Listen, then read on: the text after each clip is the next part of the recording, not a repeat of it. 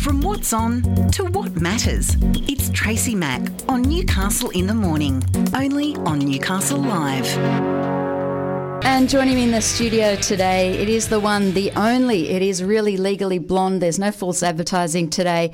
Good morning and welcome, Lauren O'Brien. Good morning. How what are a beautiful you? day. Isn't it magnificent I'm outside? sensational, thanks. It's just magnificent. You and I were just standing outside in the sun and it's just gorgeous. Yeah, I did my sunrise walk at 6. Aren't you good? The sky was the most divine orange. It was a bit like your headphones that I'm looking at that are festooned in bedazzling They are kind of. bedazzled, aren't they? Yeah. So I'm great. Yeah, well, that's good. Did you see, was there there was supposed to be fog this morning? There was huge fog all the way from kind of out west across Bar Beach right out to the ocean. Nice. I've got some photographs I can share. Lovely. Oh, that's Yeah, very nice. I'm that person. That's very grown up of you. I like it. You know, Yeah. you've got to have some aspects of your personality that are actually grown up. Yeah, I know. Apparently, I think, you know, I'm just, I think I'll be a unicorn. Can I do that? I'll just be a unicorn. Put my head in the sand. Look, you can be whatever you want to be. You can. Listen, I've got a good story about that. Years ago, I was at a lunch with Jane Needham, SC, who's the head of the Bar Association. She's got twins. And she was telling me that her little girl, because her partner stays at home. This is not like I'm not speaking at a school. She's the career person, earns all the money, and the husband stays at home and raises the kids. And she said her little girl said, "Mummy, can boys be whatever they want to?" Oh, God love her. And she said, "Darling, boys can be whatever they want." That is so sweet. Yeah. I love it. But isn't that fantastic? Yep. That's how she looks at it. She just wondered, I wonder if boys can boys do what can they do it want. too. Yeah. Oh, that is looking after beautiful. the brother. Yeah. Now, look, we have a very interesting one today, and we are going to go across the hour because it is such a significant announcement.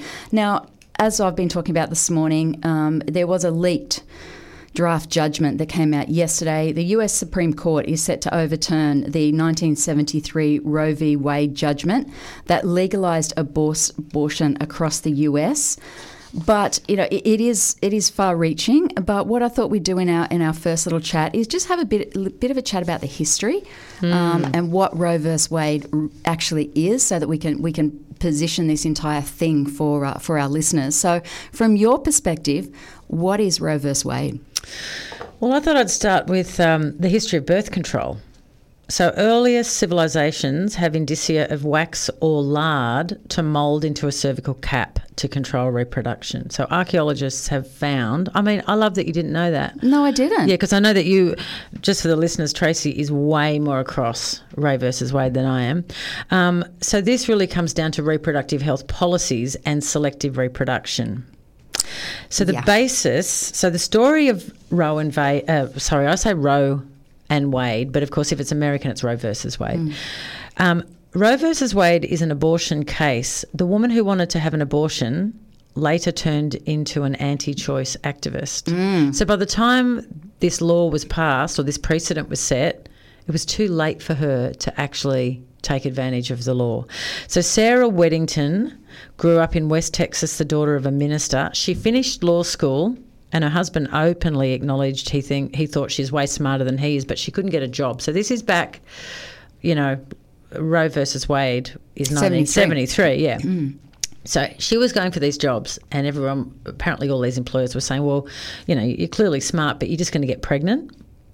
She had the time to work on this abortion case for free because she was considered pretty much unhireable on account of her being a woman.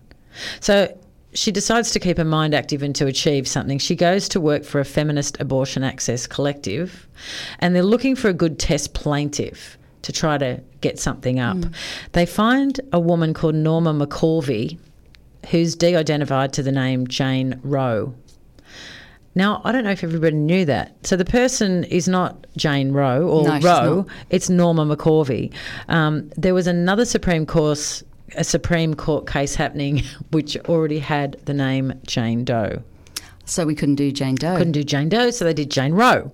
So Norman McCorvey, the artist previously known as Jane Rowe, wants an abortion, and so Sarah Weddington, and this feminist abortion access collective mount a constitutional challenge against Texas's Gosh, I can't speak today. Against lots of A's against Texas's anti-abortion laws, saying they're anti-constitutional.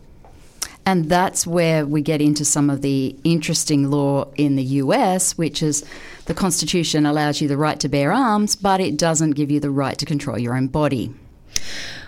Well, it's actually an amalgamation. I don't think I've printed the right bit off. It's an amalgamation of 5 different constitutional rights. I think it's 1, 3, 4, 5 and 9. And what's 14 is that, here we go. Yeah, 1, 3, 4, 5, 9 and 14 amendments. So it's based on the right to privacy. So this Sarah Weddington ends up in the Supreme Court before all these other matters. She's 25 years old. Did you know that? No, I had no idea. She's 25. She changed history, and she's 25 years old. So the state of Georgia had a case that was progressing, and there were lots of other abortion cases that people were keeping their eye on, but no one was bothering to push it because there was no money in it. Of course there's not. So she ends up in the Supreme Court, and she pushes. So there's Griswold and Connecticut law. That law forbade people, including married couples, from obtaining contraception. So it was challenged. She challenged that in her matter. She was saying, so basically the Supreme Court wanted to strike it down but couldn't find an easy way in the Constitution. So she says, well, if the right to privacy is in the shades of 1, 3, 4, 5, 9 and the 14 amendments, she tried to catch the right to choose contraception. So the Griswold precedent holds that the government could not interfere with marriage, sex, contraception, childbearing, procreation and education of children. So basically that these are things that should be left to the determination of the individual. Not the state. Yeah, so her argument was, well, let's extend that to cover the right to choose a termination or to choose to carry a fetus to birth viability. So before Roe versus Wade, abortion was a state-level thing. If you needed to get an abortion or wanted an abortion, you had to effectively take an abortion road trip. Which is what we're going to go back to if this legislation goes through. Now, there was also a second case that was mentioned in this draft opinion, which was Roe versus Casey, which was another landmark abortion judgment, which was 1992, and it reaffirmed the central tenet of Roe that women have the right to terminate pregnancy up to up to the point of fetal viability. Now, what they've said in this draft judgment is that they rejected it egregiously. Thank you. You're welcome. Wrong from the start. So they're having this opinion. There are four conservative judges. So let's just be open and honest. There are 4 Republican judges on the Supreme Court. As we know, it is very conservative now. We knew that the minute Amy got appointed to the Supreme Court that this was in trouble. So, we're talking about a court case that has been a precedent for 48 years, Lauren. I was born in 73. There's never been a time where you couldn't get an abortion. I think you've touched on a very interesting topic. So Ruth Bader Ginsburg raised issues with Roe versus Wade while she was being confirmed under Clinton. So her issue was that it's couched in US constitutional right for privacy. It's not a fundamental issue of bodily autonomy. The way that Roe versus Wade actually operates is it's still not an autonomous right to a woman. It's still in consultation with your physician. Just let that sink in. So Roe versus Wade says up to 23 to 24 weeks viability. You and your physician make that choice. So it's still not really passing the baton over to the person that's actually got the uterus and the fetus to deciding. And I think Ruth Bader Ginsburg said it was about a very small woman and a very tall doctor. So there was still a shadow being cast. So it did legalise abortion, but in a limited way. So it only basically set legal abortion until the period of, inverted commas, fetal viability. So I've read some interesting stuff about fetal viability. So if I'm pregnant to you, do you start paying me child support? No. Oh, hang on. So it's not actually viable for child support till it becomes outside of my body. So there's a lot of I mean, were you surprised by this open or announcement yesterday? I mean, it came out of left field. There's no doubt about that. And Roe versus Wade, it's just, well, as I said to you, it's been in my head forever. I can't remember a time where I didn't know about this case.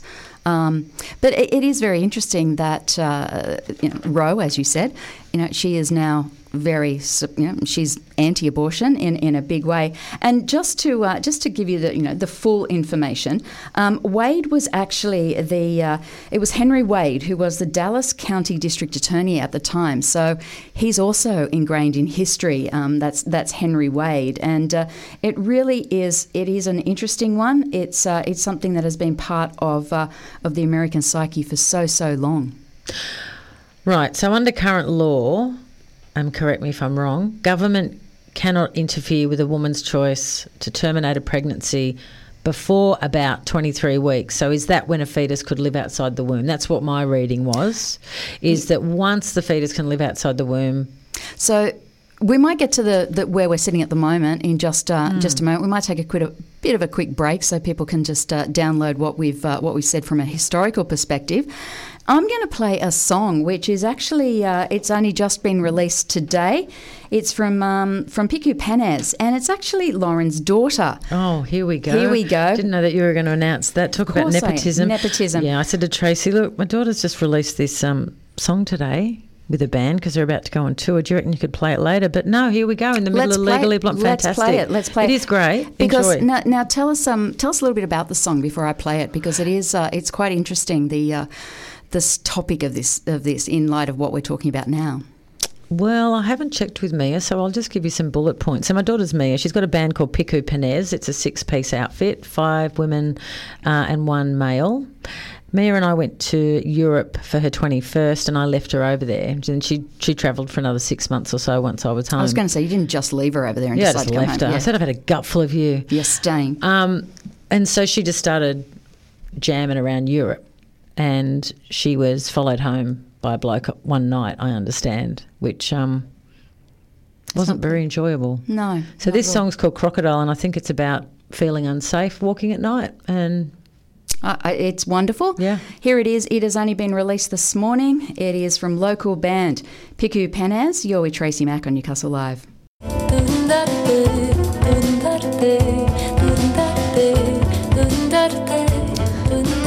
That is absolutely beautiful.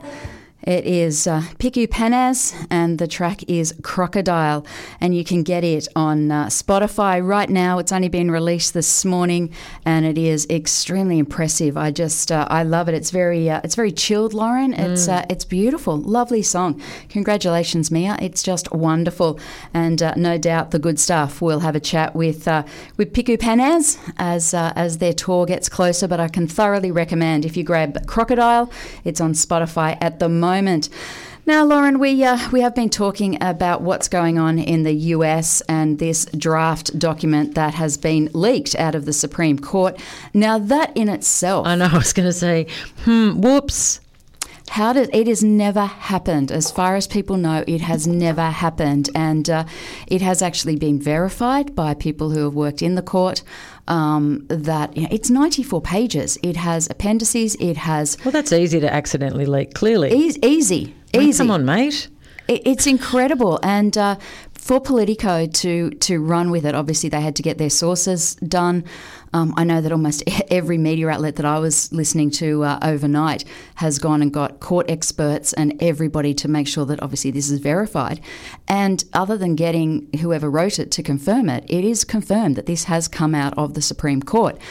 Now, could you ever imagine something like that happening in the US, that in Australia, that a judgment that has been made has been leaked to the media before the draft has even been finalised or before the document is even here? It's quite disturbing, isn't it? Well, it's disturbing on lots of levels. Don't let's get started on Julian Assange and the right to... So basically, as we've been saying, it will have a major impact across the country, because many have already signalled that they will pull back those laws. So what we think will happen is that more than 20 states in the US have laws that restrict or ban abortion. Now, as soon as this if this does get through, the minute that happens, it will trigger these laws. So as soon as it goes through, it will trigger these laws. How does that happen? Well, I think it's worth noting that it has been said that it's just a draft at the moment. So the draft opinions can change before a final ruling.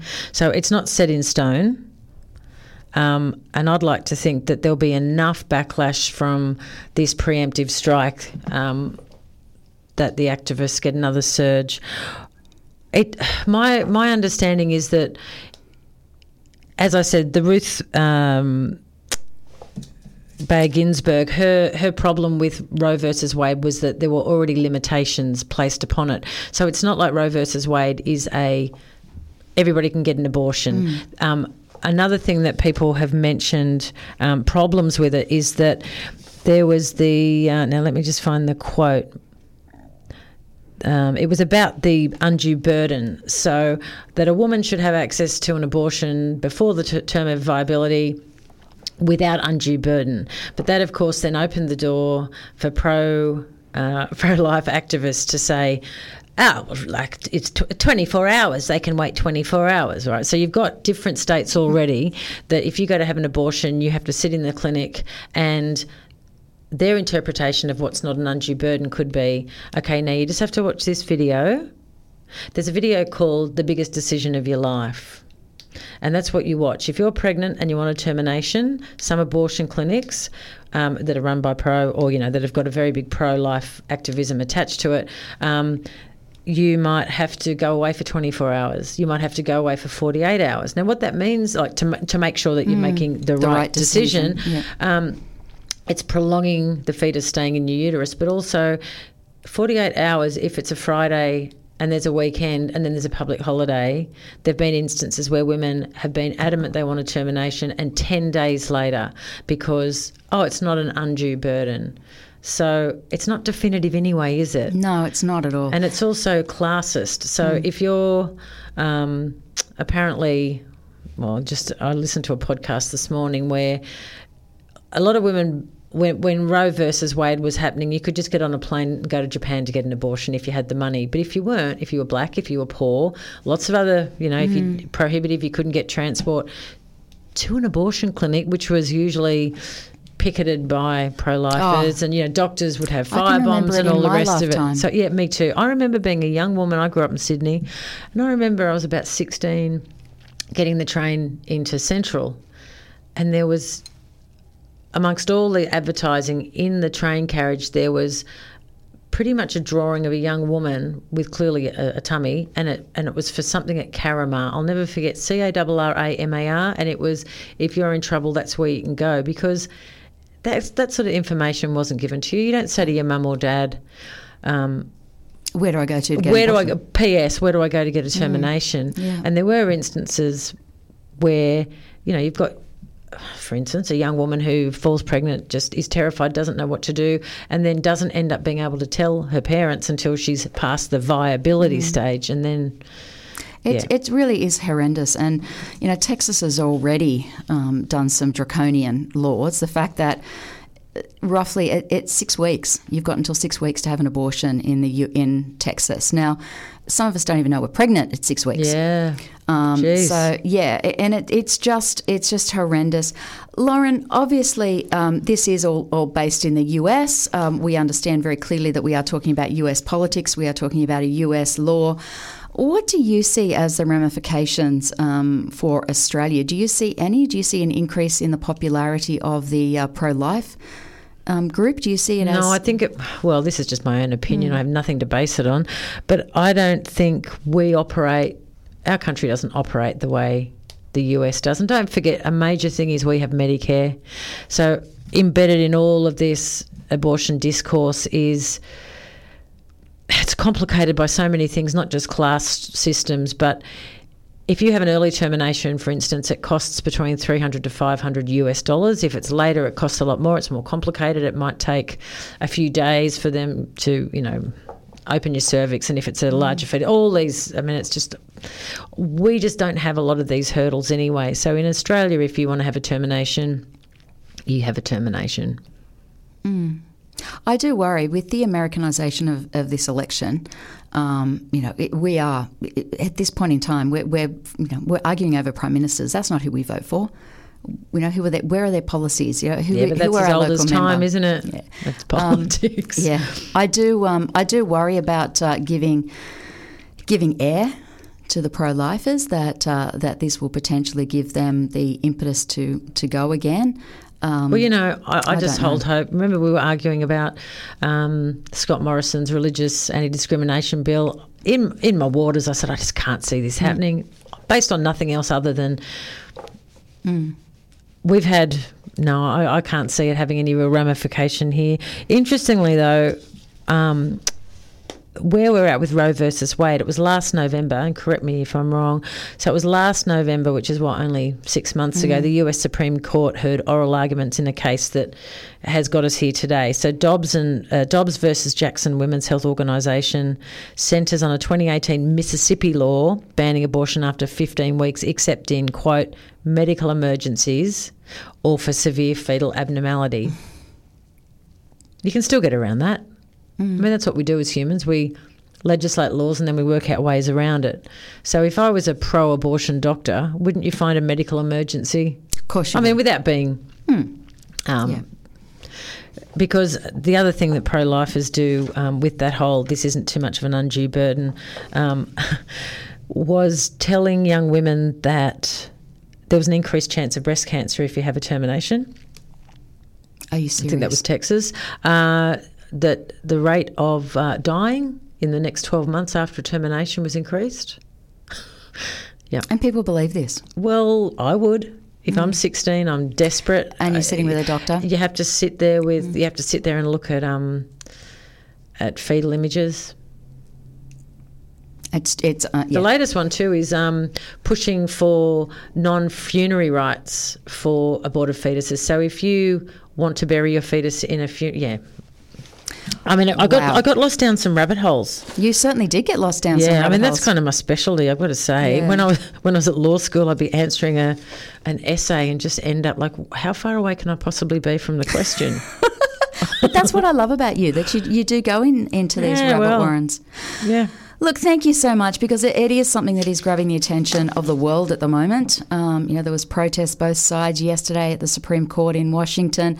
It's going to be a very interesting one. It's going to be a watch this space. But, I know it is the US, but as a woman who was born the same year as Roe versus Wade came through, I can't live in a world where it's not my choice.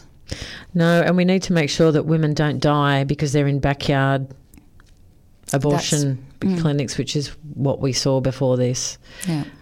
And it as you said, it's the unfair, it's the disproportionate, the Hispanics, the African Americans. It's the number of those people who are going to get hit by this kind of legislation. Or people who are saving up to have their termination. Just horrendous. Look, thank you so much for your time, and thank you so much for bringing that track to us. So you know, pico penez is French for freckles. Okay, I didn't know that. Just in case you wanted to know. So the band's Freckles. The band is called Freckles, and they call themselves the Pickles, actually.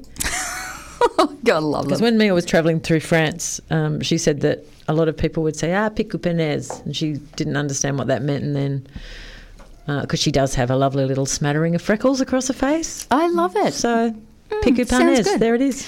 Well, look, thank you so much. I'm very excited for next week because we're bringing in Legally Red and Legally Blonde into the studio. I'm so excited. We're going to unpack the Johnny Depp Amber Heard defamation case that is going on at the moment. There's just more and more coming out of that. So I'm very, very much looking forward to having yourself and Adrian Corbold in the studio next week. And I'm going to suggest to Legally Red that we actually dress up as the character. So I'm going to be Johnny Depp. I've got lots of big rings and I can draw some... I'm just going to be so cool as Johnny Depp. I can't wait. And he can be Amber Heard. I've got plenty of wigs. I've got lots of blonde wigs. If you're listening, Adrian, that's what we're going to do. If you could probably dress as me, that would be good, because I hear that's been happening. He has been dressing... She wore red in Aquaman. She did. There you go. So you get him a red one. Oh, here we look. It's writing itself, Blaxland. Perfect. It's done. Thank you so much for your time, Lauren. I really appreciate it. See you next it is week. a big one to unpack, and I greatly appreciate your time. The information provided in Legally Blonde is for general information purposes only and should not be taken as professional advice. Newcastle in the Morning covers the big stories that matter the most to you, the local issues often neglected. Tracy Mack's plain talking, no nonsense approach will get your morning off right. Talking news, sport, entertainment, music, lifestyle and more. Joined by Michael Blaxland and covering what you need to know and even some of the stuff you didn't. It's Tracy Mack with Newcastle in the Morning. Weekdays from 9 till midday, only on Newcastle Live.